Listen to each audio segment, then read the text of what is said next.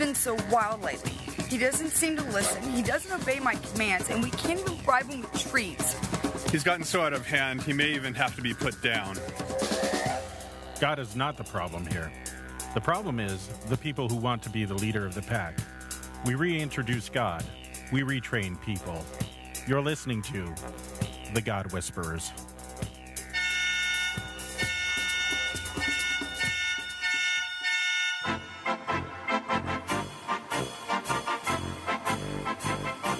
The Mighty Swirlitzer on The God Whisperers.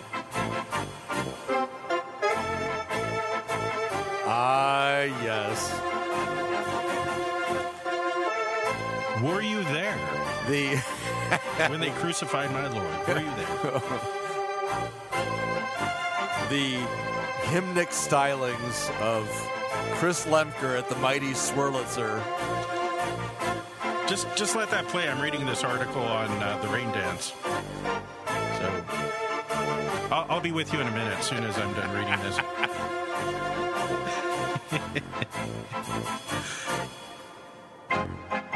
Oh, key change. Nice. This has a nice Lenten vibe, don't you think, Craig? Minor. Very minor.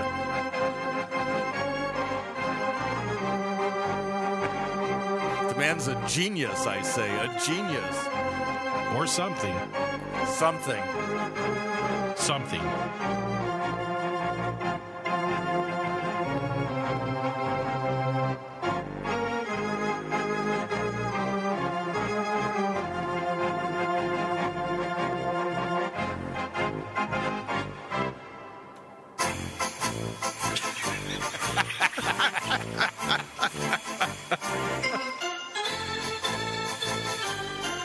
Oh, have mercy.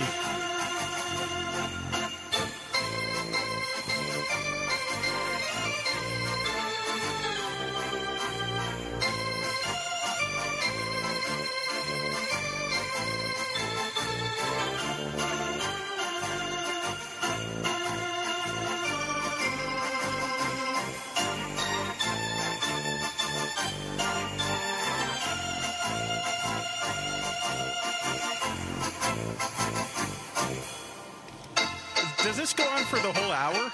Pretty much. We're bringing it home. Bring it home. Bring it home.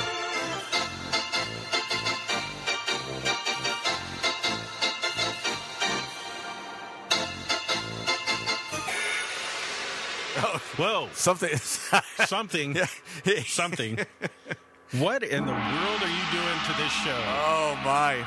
Well, I wanted this show, Bill. You're ruining it. I wanted it to give it a kind of a Lent vibe. What do you think? Well, is that a Lenten tune or is it a Holy Week tune? Well, or is there really a difference? Played that way. I'm not sure if there's any category that it fits in.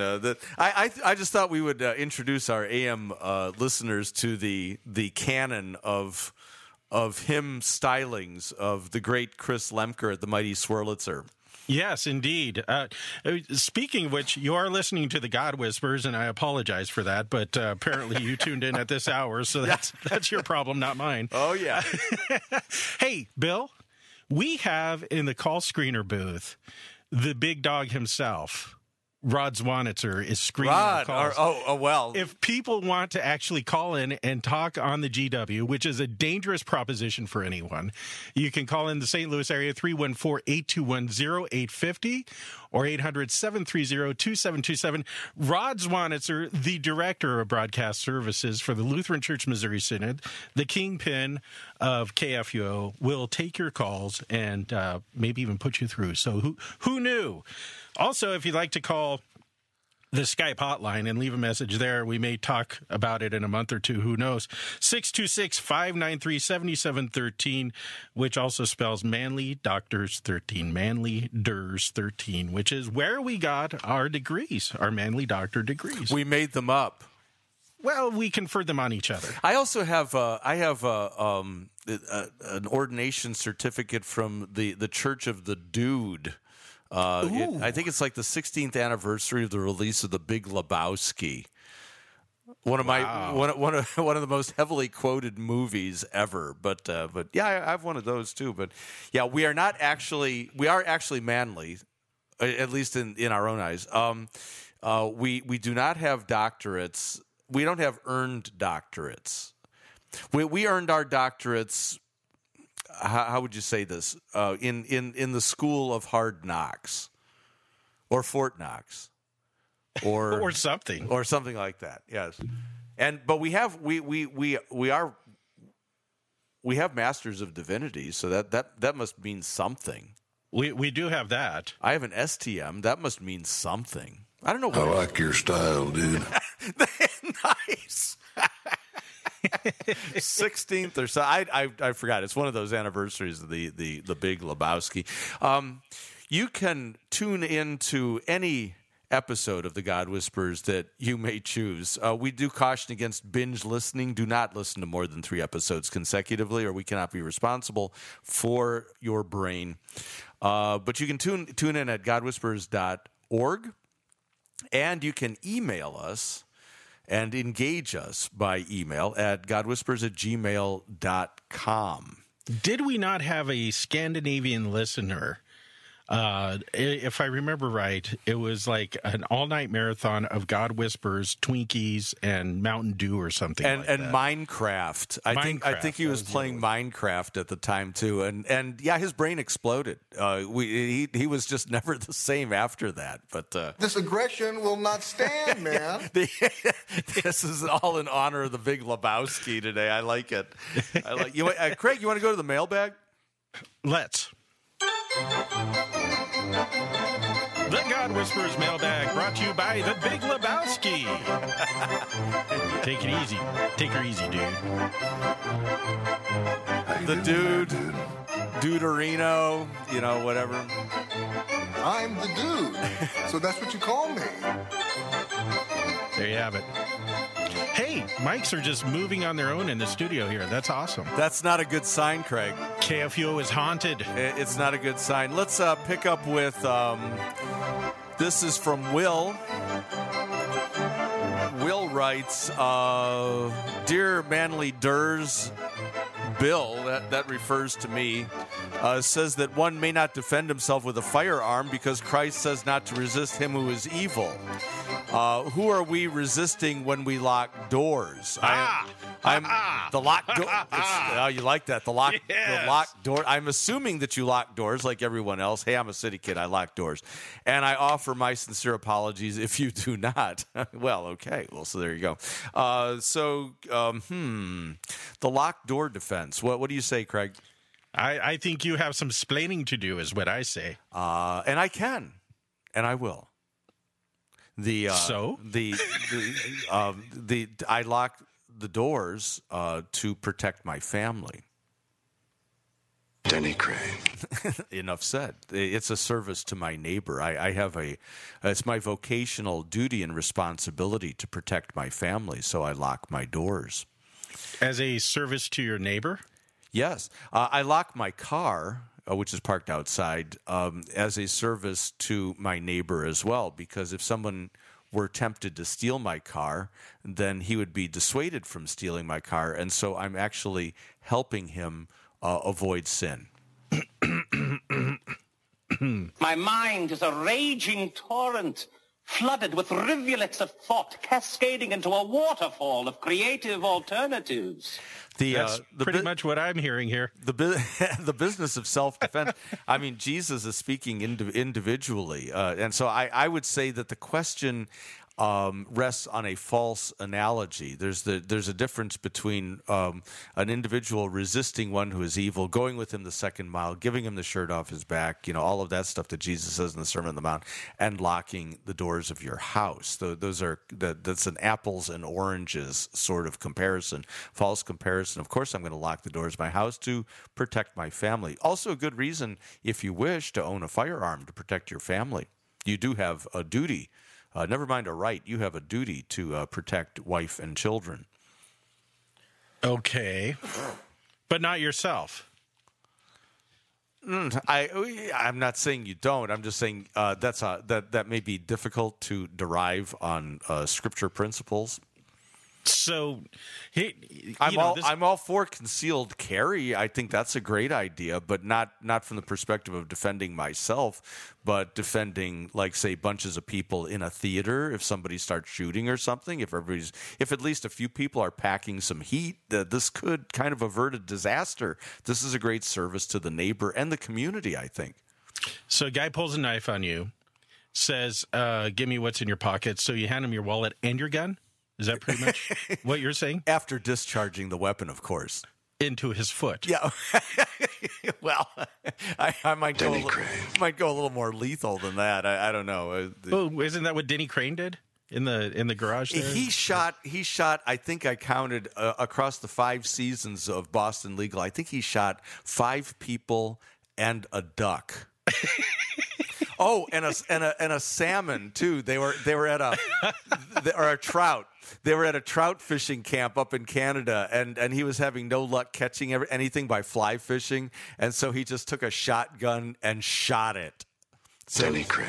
Yeah, so it was 5 people, and he actually didn't shoot the duck. It was an air gun, and it startled the duck, and it had a heart attack. But he shot the trout. So, well, it's one way to get a fish, I guess. Well, so now you're saying we have a biblical right to self-defense. I'm saying I have an American right to self. Oh, okay, that's fine. I mean, if you want to argue in the realm of a state and the political realm, of course you have a right to self-defense in the state. I'm not going to get all philosophical or theological with you because I know you just like to run in circles for hours at a time. Yeah, so I'm just going to appeal to the Second Amendment as an American. God bless America. Amen. I reject the locked door argument though as being not analogous. One's about self-defense, the other about protecting property and family. I thought that you were saying that you locked the door to protect your neighbors from you. That too. I think you've embellished my argument, taking it one step further. So no one can walk in on you roaming au naturel. Yeah, right. I've kept them from great shame and vice. my great shame and vice. Frying bacon naked or something. Who knows what's going to. Eric writes, while I don't hold Wikipedia to be the final source of all things true. It is. I do too. I think it's very good. This is a good and properly referenced article that speaks correctly of the 2 ways of time in Greek. Oh, no. I'm reading my own. I'm reading my response to Eric. Eric, dear God whispers, I've greatly enjoyed it when Swirla would go off about Chronos and Kairos in the past. Remember those good old days, Craig? Chronos and Kairos? Oh, yeah. Who can forget? Just one problem. He's the only person I've heard talk about it. I typically hear Kairos referred to as more of an opportune or critical moment, not as a different perspective of time itself. How do I know this is not something you made up? People ask me this all the time, Craig, about most everything I say. Where can I go to find out more about the Kairos of which you speak? How might people be speaking in these terms without me knowing? Love the show. Keep up the college dorm appeal, writes Eric. Chronos and Kairos. Those are 2 Greek words that appear in the scriptures. And chronos, I would summarize chronos as that's what you follow with your watch, chronology, one thing happening after another, hours, minutes, seconds, evening, morning. That's all chronos. Kairos is moment. Sometimes it's season. It can mean season or opportune moment or it's kind of like it doesn't have a time attached to it. It's just something happens in a moment. And so like Paul says, now is the acceptable moment. Now is the time of your salvation. Now it's this immediate. Or like Jesus, today the scripture is fulfilled in your hearing. It's not the way of time that you can put on the clock. It's the fullness of time. It's and these are all things that are in the way the New Testament relates when God kind of invades chronos, time, when God deals in history, it creates this crisis, and it becomes a kairos. Best example I can think of is Day of the Lord in the prophet Isaiah. What does that refer to? It could refer to a number of things. Good Friday, Pentecost, the last day, your baptism. These are all moments where everything that God does is brought to bear in that chronological time. Because we're chronos. We're bound by chronos. We're born into time. We die in time. We live in time. But God's not bounded that way. What do we call God's time? Is that the Kairos? The thing that I think Eric's misunderstanding here is these are not two different perspectives of time. Because Kairos is really not about time as we measure it or the passage of time. It's not about times and dates. It's about moment. And so opportune moment or season, that's the right way to translate it. That this moment is just, it's full of what God has to do. So you think about baptism. Baptism is a great example because we're baptized once, right? There was a time, a place, a date, an hour of the clock. But that baptism continues to have effect for all time. That is, it's a daily thing, like the Catechism says. So we don't say I was baptized. We say I am baptized. Because that one moment in time has redefined who we are. It's given us a new identity. I think the best thing to read on this is Robert Capon's An Offering of Uncles in the book, The Romance of the Word, An Offering of Uncles. That's where Capon first kind of plays with these two things in, say, a sacramental way. So that when God, who is eternal, messes around in chronological history, he creates a crisis. He precipitates a crisis, a moment, a kairos. So, and that's where I pointed Eric, by the way, via Google Books, and that is the Romance of the Word, the book An Offering of Uncles, and other books by Capon as well. His books on the parables, or his not the Romance of the Word, The Third Peacock on the Left. No, that's not it. Hunting the Divine Fox. That's it. Hunting the Divine Fox on the language of theology. But he does that. But I think the notion of kairos as moment of salvation, it's to the today and the now. You notice how God is always a present tense. I am. Didn't you present on something to the effect of baptized for this moment? That's right. Weren't you one of the speakers at a synodical thing of some sort? I was the leadoff speaker, Craig, at the 2013 synodical convention. That's what it was. Yeah. And the title assigned to me was Baptized for This Moment. And I took that title and I ran with it as Baptism as Moment. See. Little kairos treatment there. A kairos, but 2 Corinthians 6:2, I think, captures this whole essence of that now is the acceptable moment. Your hearing, that's the crisis. God's word has engaged you in your chronos, in your time and place. It's created this crisis. It's a kairos, a moment. Okay. So, but I would, if he's going, who else talks like this? I learned it first. And got thinking about this first from Robert Farrar Capon and the book An Offering of Uncles. That's where he really kind of plays with those concepts. And I would invite just going back and then looking again at the way time is handled in the Scriptures, especially this timeless time, Day of the Lord.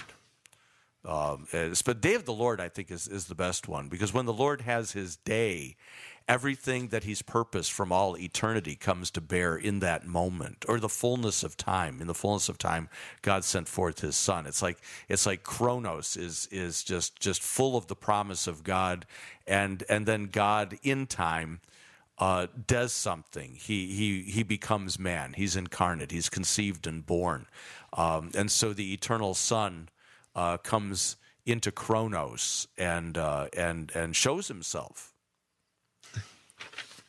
Very good. And so in that fullness of time, we have these moments. these kairotic moments. Absolutely. You know, I'm looking at the mailbag. I'm reminded of Mark, and we haven't done this in a show or two. Mark Jasa? No, and no last names. No last names. Hey, he's a regular on our show. We can use his last name. Yeah, okay. But remember the "you might be Seymour, you know you are Seymour when," or you might that Mark. Yeah, you might be Seymour if. If the good you do not do, and if the evil you do not wish to do are the very things you do. Okay. That's a good Lenten. That's a good Lenten. That's sort a of Romans thing. 7 thing, right? That's there. a Romans 7 thing. Yeah. You might be Seymour if you know that in you, that is in your flesh, there dwells no good thing. You might be Seymour that even when you do good, evil lies close at hand. All good. There you are. So those are. I'm doing a Seymour talk. I'm going to be doing a Seymour talk in April, and we're actually ladies, right? Yeah, this is a ladies women's retreat for Memorial Lutheran Church in Houston, Texas. So I'm going to the great state, the sovereign state of Texas. Sovereign, are they a state or a republic? They may be a republic. I think they're the Republic of Texas. I'm taking my passport just in case. I want to be sure I can get back again. You better visit their embassy and make sure you get the right visas. Yeah, right. Go to the Alamo. Is that where you go? Get your visa. And we're actually talking about doing a CEMAL conference out here later in the year. I've got some people who are kind of interested in that. So that could be fun. There's talk right now. There's talk of a CEMAL conference where we gather some people who really get this business of being, as I call it, Christ in an Adam suit, or a new man hidden inside an old man.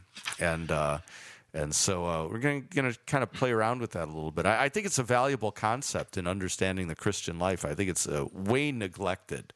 And I think people are confused. I think a lot of Christians think it's the new man that's outside and the old man that's inside. So we're sinful within and we're sinless from the outside, but that can be quickly disproven. Okay. I'll take your word for it. Oh yeah, anybody who thinks they're outwardly sinless, just give them 5 minutes with me. And I'm just saying the easily disproven part, because people get pretty fat-headed about a lot of stuff. Well, no, you don't logically disprove it. You just provoke them to great sin and shame and vice, and there you go. Oh, I Done can do deal. that. That I can do. It's like Joyce Meyer. I mean, doesn't she say she's not a sinner? I believe she does. Yeah. Well, give me 5 minutes with her, and you'll make her sin. Oh, she'll be threatening mayhem. I'll have to brandish my weapon, just in self-defense. I'm chomping at the bit here because you sent me this article on the native rain dance. Oh yeah, well and so I'm looking at this. I'm terribly distracted as you're talking because the pictures in this article are worth pictures worth 1,000 words. This is like 1 million words worth of stuff here. Oh yeah, well as you know, this comes out of the you like my drum circle there? Yeah, you might need to turn it down just a little bit, but all right, we can. There we go. There we go. Oh yeah. Yes. This is an actual drum circle. So anyway, as you know, we haven't had much rain here. We've been really hurting for rain, and so gal by the name of Lainey Reyna, who has now. Okay, that sounds a little sounds a little fishy right there. Okay, right. Reyna. Not much better. Reyna. Okay, not that's much like better. we have a weatherman out here known as Dallas Raines. Was he like foreordained to be a weatherman, or did he change his name down the road? I don't know. Yeah. But Lonnie Reyna is also known as she who makes things happen. A name given to her by a shaman decades ago. Which kind of leads me to think, Craig, I mean, if we had alternative names like that, what would they be? I don't know, but you know what? We need to take a break, so we're going to talk more about this I want to be the backside of this. I want to be known as he who really ticks people off. You're listening to the world-famous God Whisperers. We'll be back after some important or and probably important messages.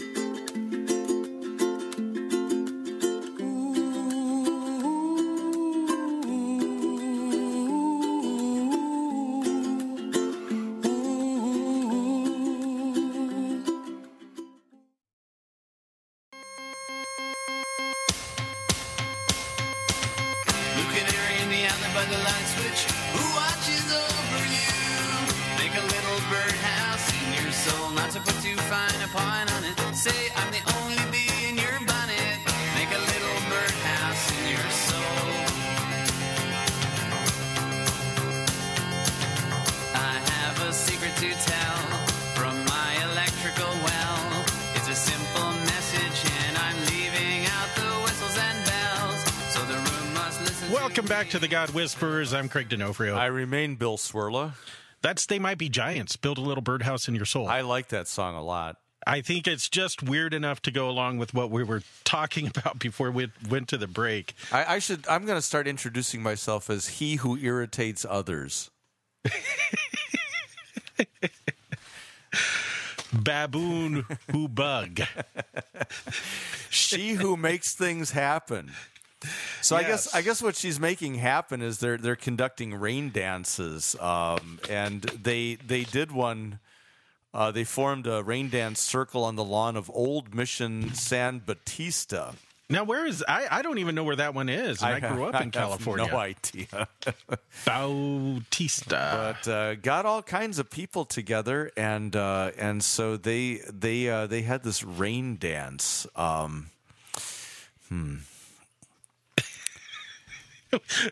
It doesn't just stop there. It keeps going. It does. About 75 people, including the mayor and the local priest, Yes. formed a circle on the lawn at the Old Mission San Batista. Quite a crowd in a city of 1,900. So you've got your that's local the key Roman there. Catholic priest out there. I'm assuming Roman Catholic. You maybe, have she who makes things happen, maybe Episcopalian, described I don't as know. silver-haired and yoga slender. She There you burned go. sage in an abalone shell. And then the circle danced clockwise, which apparently attracts low-pressure systems. Clockwise. I see. Counterclockwise, not so good. Clockwise, good. Maybe the problem is we've been going counterclockwise too long. We know it is our disrespect for Mother Earth that brings this drought. Is that another way of saying That's right. human-induced global warming? I'm suspect of that. Our disrespect for Mother Earth. That might be the scientific way of saying it. This is the religiously bizarre way of saying it. Mother Earth, honor your mother. Honor your mother. Your mother. Now here's where the fun begins. Okay, so apparently what they do is they gather together and they dance clockwise, attracting low pressure systems. And according to this one picture, which is quite a sight to behold, she's holding a bottle of Arrowhead water. Which I'm deeply disturbed by the plastic bottle, which is creating a huge landfill issue. Speaking of, dishonoring Mother Earth, I mean, mom's not happy about that. But what draws my eye is she's spewing water out of her mouth. And so it says that Raina, otherwise known as she who makes things happen, passed out bottles of water, and she told people to take a sip and spit it out as they danced. Spit it in the air. Spit it on the ground. Water attracts water. Really? Yeah. Now it says people were laughing. It turned into a spitting water fight, you think. Penny the terrier did her part by licking children's faces. Good old Penny the terrier. Should have a water balloon contest while we're at it, too. Spewing water. We're trying to save water, and they're spewing water. A few churchgoers joined the group that included a woman in running clothes, a girl in pink cowboy boots, and the tattooed owner of a pool cleaning company, who happens to be the owner of the Boston Terrier named Penny. One of the things that I really like about this, and I just looked it up as we were talking, San Juan Batista is inland from Monterey Bay. Oh, that's right. So yes. It's kind of up near Watsonville, kind of that area. In fact, Hollister, right near Hollister. I believe I have visited that mission. I visited about half of the California missions, which are really interesting. If you're out in California, take in some of the missions. They're kind of the backbone of California. And Padre Swerla. Yeah. So it's anyway, a pilgrimage for me. In this remote area, during the mission era, California Indians hid in this remote area when they escaped the priests and soldiers. They escaped the priests? Yeah, they were running from the priests. That's right. Even now, it's a hard place to find. Car navigation systems and cell phones don't work here. At the end of a long dirt road where Olone and Costa and people settled. I'm starting to wonder. 4,200 years ago. Now, this is kind of a magical area, it sounds like. There must be some magnetic disturbances or something there. He says the spirits are strong. He says, and this is She Who Makes Things Happen, ex-husband. He's chief. Apparently, she made that happen too. He's Chief Sonny. Yes, he owns a coffee shop in town. He says magic has never left this place. We're the ones. We're the ones who forgot. We should be aware and celebrate the magic of nature all the time. Use the power you were born with to dance and pray. I'm wondering, maybe is that the problem in our churches? Is cell phones and GPS systems? Maybe that's Maybe that's jamming our signal. Now, you'll love this, Craig. The two were once hippies. You think? Really? Yeah. Nuh-uh. And both are still in the habit of flashing peace signs. Don't do that in South Central. I'm just saying, okay? Don't flash any signs. It's just not safe. Later, unless you're carrying concealed weapon, can defend yourself. Later, notice how I tie back to that. Yes, that's a rule in good literature and in high comedy. Is you want to tie back. You always want to tie back. Later, they were involved in the American Indian Movement, the group that led an armed standoff with federal agents at Wounded Knee, South Dakota in 1973. Armed standoff, federal agents. Yeah. Then peace, man. Okay, peace. Wait for it, Craig. Then they became, here it is, interfaith ministers. Uh-oh. And held conferences in the giant teepee in their backyard. And I end with this note. They were married for 20 years. They marked their divorce on a hilltop, invited all their friends, and considered it a sacred sign of approval when an eagle flew overhead. Of course. A sacred sign of approval of their divorce after having been married for 20 years when an eagle flew overhead, Craig. I am absolutely riveted by this whole article. I'm stupefied. There's a picture of Raina spewing water. Chief Sonny lives in a trailer out by the teepee, as so many divorced men do. I just hate. Oh my!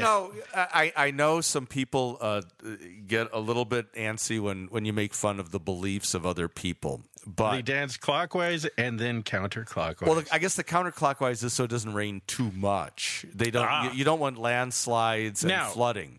I have to say they've been very effective. It's rained. You guys got rain. Yeah, we got like 5.5 inches as measured in a bucket in my driveway. And you guys are supposed to be in for what can I think of? What is it? La Nina this year? La Nina, whatever. Well, El Nino is the wet. That's why wet. Can't I think? Yeah, El Nino is wet. La Nina is not so good. It's the El Nino that you guys are in for. Who's talking El Nino? I heard it on the news just this morning.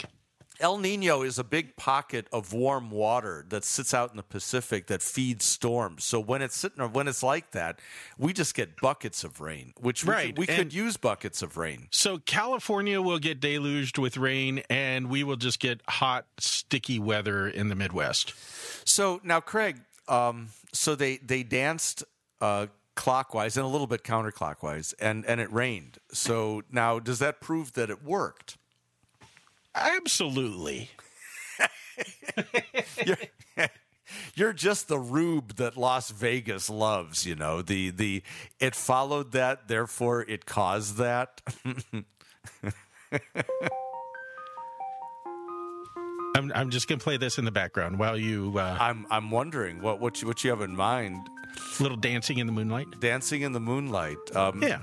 On that note, Craig, I think this is a segue into asking Craig questions. This is we need the atheist questions for Craig.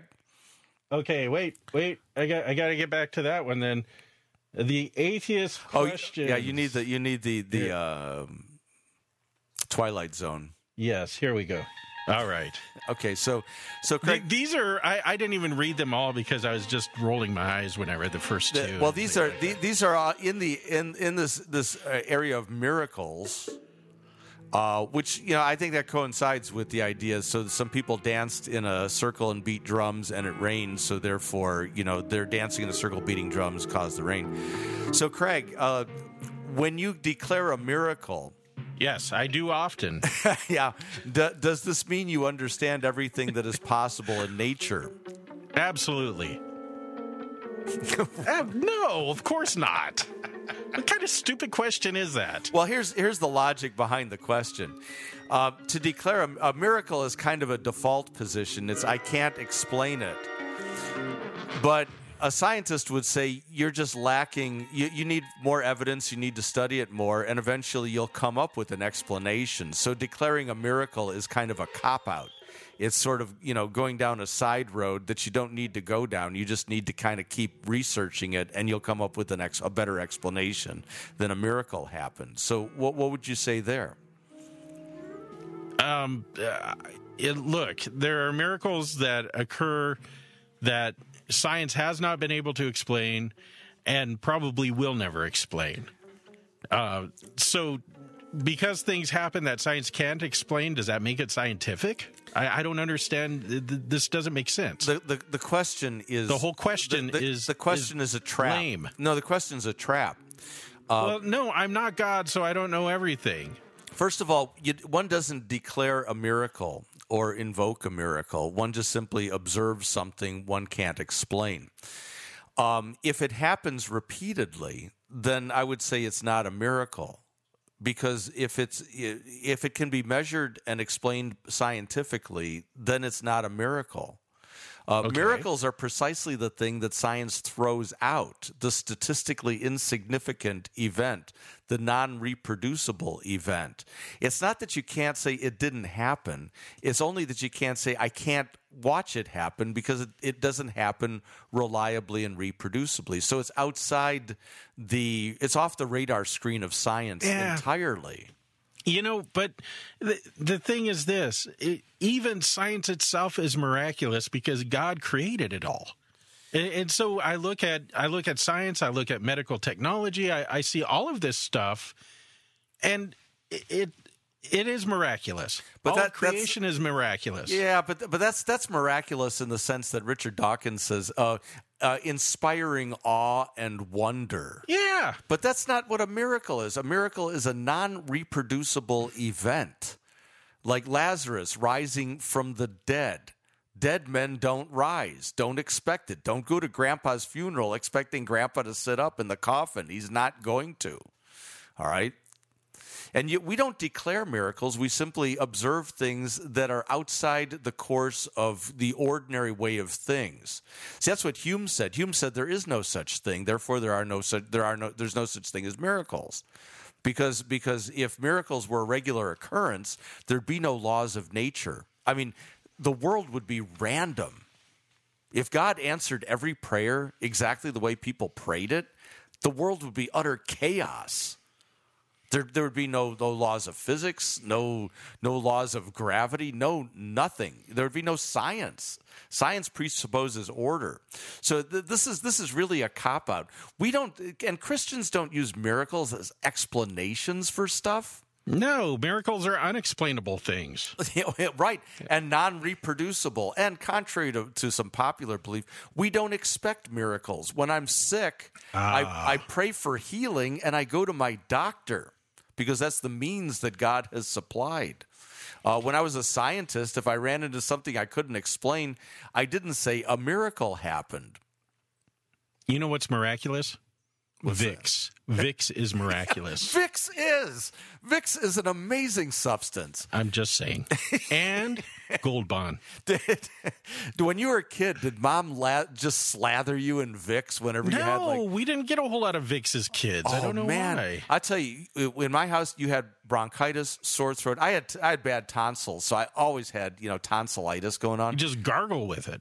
No. Yeah, that would be awful. No, you'd be That'd probably slathered. kill you. You'd be slathered up to like your chin, from the chin down, packed in Vicks, Yes. and then wrapped in pajamas, and of course the pajamas would stick to the Vicks, and this menthol just oozing out of all your pores and stuff. It was an amazing substance. So, anyway, let's move on to the next stupid question. Stupid question number 2: if a woman was cured of cancer by means unknown to us, Yes. and everyone declared it a miracle, people are declaring miracles all over the place, would the chance of scientifically replicating this cure be more or less likely? Since miracles tend to defy science, and science is based on the ability to replicate things, partly, stupid question. The answer to the question, would the chance? Let's rephrase the question. What are the chances of scientifically replicating this cure? The answer is they would be the same whether or not people thought it was a miracle. Pretty much. No, it is. I mean, if it's miraculous, if it's a one-time singularity, I'm not disagreeing. I am agreeing with you. It cannot be replicated. But think about like Andrew Weil, who's a doctor, kind of an alternative doctor, but he's got a medical degree too. He's written a book on spontaneous healing. These are people who have basically been healed of all sorts of things, cancers, all kinds of conditions. It's not a religious thing in his mind. They've just been spontaneously healed. He doesn't call it a miracle.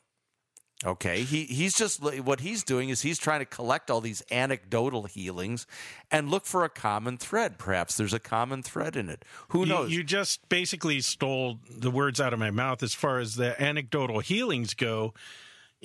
All of a sudden, 5 people have recovered from doing this certain regimen, whereas there have been 15,000 who did the same thing and got no recovery out of it. All of a sudden, it's pronounced a cure because 5 people got better.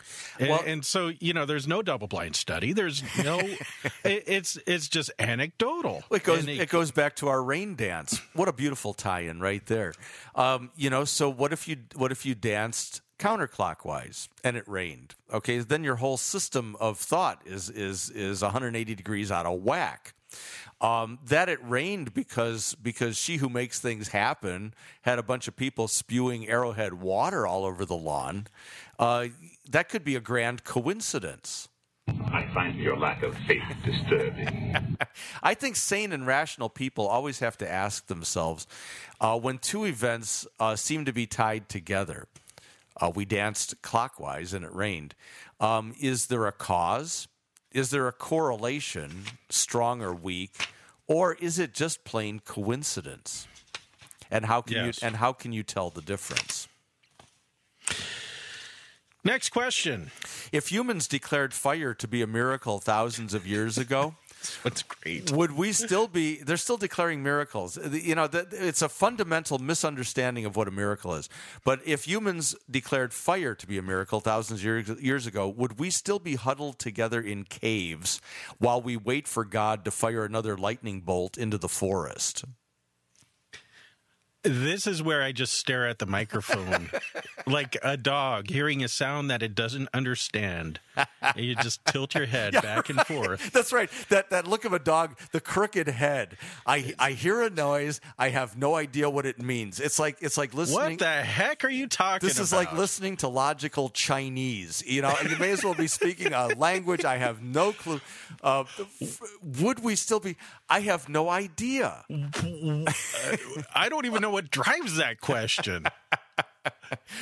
First of all, just ridiculous. First of all, I think it's just part and parcel of the human creature, this wonderful intelligence that we have that I believe comes from God, that we're very curious about how the world works. If fire occurred only once, or maybe say a couple of times in centuries, we probably would never have fire. We would just consider it a miracle. But the fact is, fire happens all the time. Our hills burn every year. No miracle there, my friends. There's just combustion. And the thing is, the human mind looks for repetition and pattern. We love it. And so if something keeps happening, we want to know why. And we're not going to say God did it or a miracle happened. We're going to try to understand why. That's the nature of science. It's the do it again. One more, right? Craig. If God gave a man cancer, ponder that, and the devil cured him to subvert God's plan, how would you know it wasn't a divine miracle? What would you do with a brain if you had one? I'm reading these, Craig. Somebody thinks this is clever. There is no God, but if there is, and he gave you cancer. He gave you cancer, and then the devil cured it to subvert God's plan of giving you cancer. Then how would you know that healing didn't come from God? Hear you nothing that I say. I do. I don't even know what to make of that. Well, it's inside out. First of all, God doesn't give people cancer. Second of all, the devil can't heal. So, we're kind of like flip-flopping there. So this is a hypothetical contrary to fact. So there's nothing you can do with that. Anyway, you can't answer that. But, Craig, one more question related to... Well, I can't answer these questions. One more question related to... He must be well... Here's the clincher. Here's the clincher, Craig. In his unbelief now. That's right. Yeah. That's right. Because now he's just inventing things. So if God gave you cancer and the devil cured him, how do you know it wasn't from God? But, Craig, here's the bottom line. What if he was an unkind atheist homosexual? What if who was an unkind atheist homosexual? I assume the man who has cancer. If he's an unkind atheist homosexual that God gave cancer to. And the devil cured him to subvert God's plan, how would you know it wasn't a divine miracle? Devil cured him to subvert. They danced clockwise, and it rained. Did their dancing and beating on drums and spewing arrowhead water at one another and upon the ground, did that cause it to rain? I don't know, but this has been one of the weirdest hours of God Whispers history. I think we've broken new ground. Just bizarre. The whole thing. Hey, there have been a couple of instances in the religious news here where people have gone out and imposed ashes on the highways and byways, as it were. Oh, yeah. I've saw that. A couple of things. One, somebody just kind of going around offering to put ashes on anybody. The other person had sort of a drive-through ashing, so you didn't have to get out of your car. Right. That was going on here in St. Louis also. I don't know if that's the same thing or not. It's like the local In-N-Out. You have a double-double with fries and ashes. I got my ashes supersized, personally. What is that about, Craig? What do you I was in a meeting just before this, and I had mentioned what we were talking about today, and I mentioned this, and Andy Bates, who does his time in the morning and Faith and Family, he was saying that in St. Louis, there he is right there, in St. Louis, they have drive-through ashes somewhere. Well, yeah, I mean, what's his name from the Crystal Cathedral? I mean, he pretty much invented the drive-in church. Andy just poked his head in the door and he said, I said that they would come to your office with the ashes. Oh. I think maybe it was someone else who said that. Well, so they deliver. They deliver to your office. I don't have the reference. I lost the reference here, but there was some gal who's she's a convert from atheism to Christianity, but Episcopalian, but she's going around just to like the homeless and people in the street, just random strangers, and offering to put ashes on them. And apparently they're finding this very meaningful. If you were homeless, would you rather have ashes or a sandwich? Well, apparently ashes are becoming like the thing. Ashes are the new sandwich. Even among the spiritual but not religious category group of people, the Pew Institute, the nuns, the NONE, they have no religion but they're very spiritual. I for some reason ashes have captured the imagination of people in a sort of a spiritual way, and I'm not sure what to make of that. I think there's perhaps now the way this gal describes it is she says it's a piece of honest truth. You're dust. You're going to die. And we don't talk about that anymore. And if that's the case, I'd say it's a positive step in the right direction. Contemplating one's mortality isn't a bad idea. Okay. Dust you are, and to dust you will return. I suppose. That's the law. Yeah, I mean, the gospel is from the dust the Lord will raise you. My line last night, dust never had it so good. Dust never had. Did you impose ashes? Did not. You refused the imposition. I have not reintroduced it. It was removed. The Reformation got rid of it, and I see no point in bringing it back again. Hey, that's a great point. We only have a minute left. Do you know the origin of the ashes?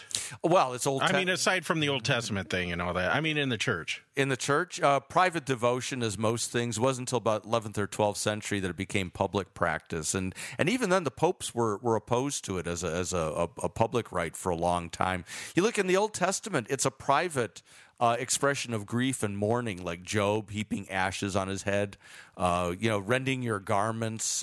These were all signs of mourning and grief, but they were individual, personal, never corporate, liturgical, ritual kind of thing. So as I remember, it's medieval, and it becomes kind of the tied in with the whole medieval notion of Lent as being a time of self-deprivation and mourning.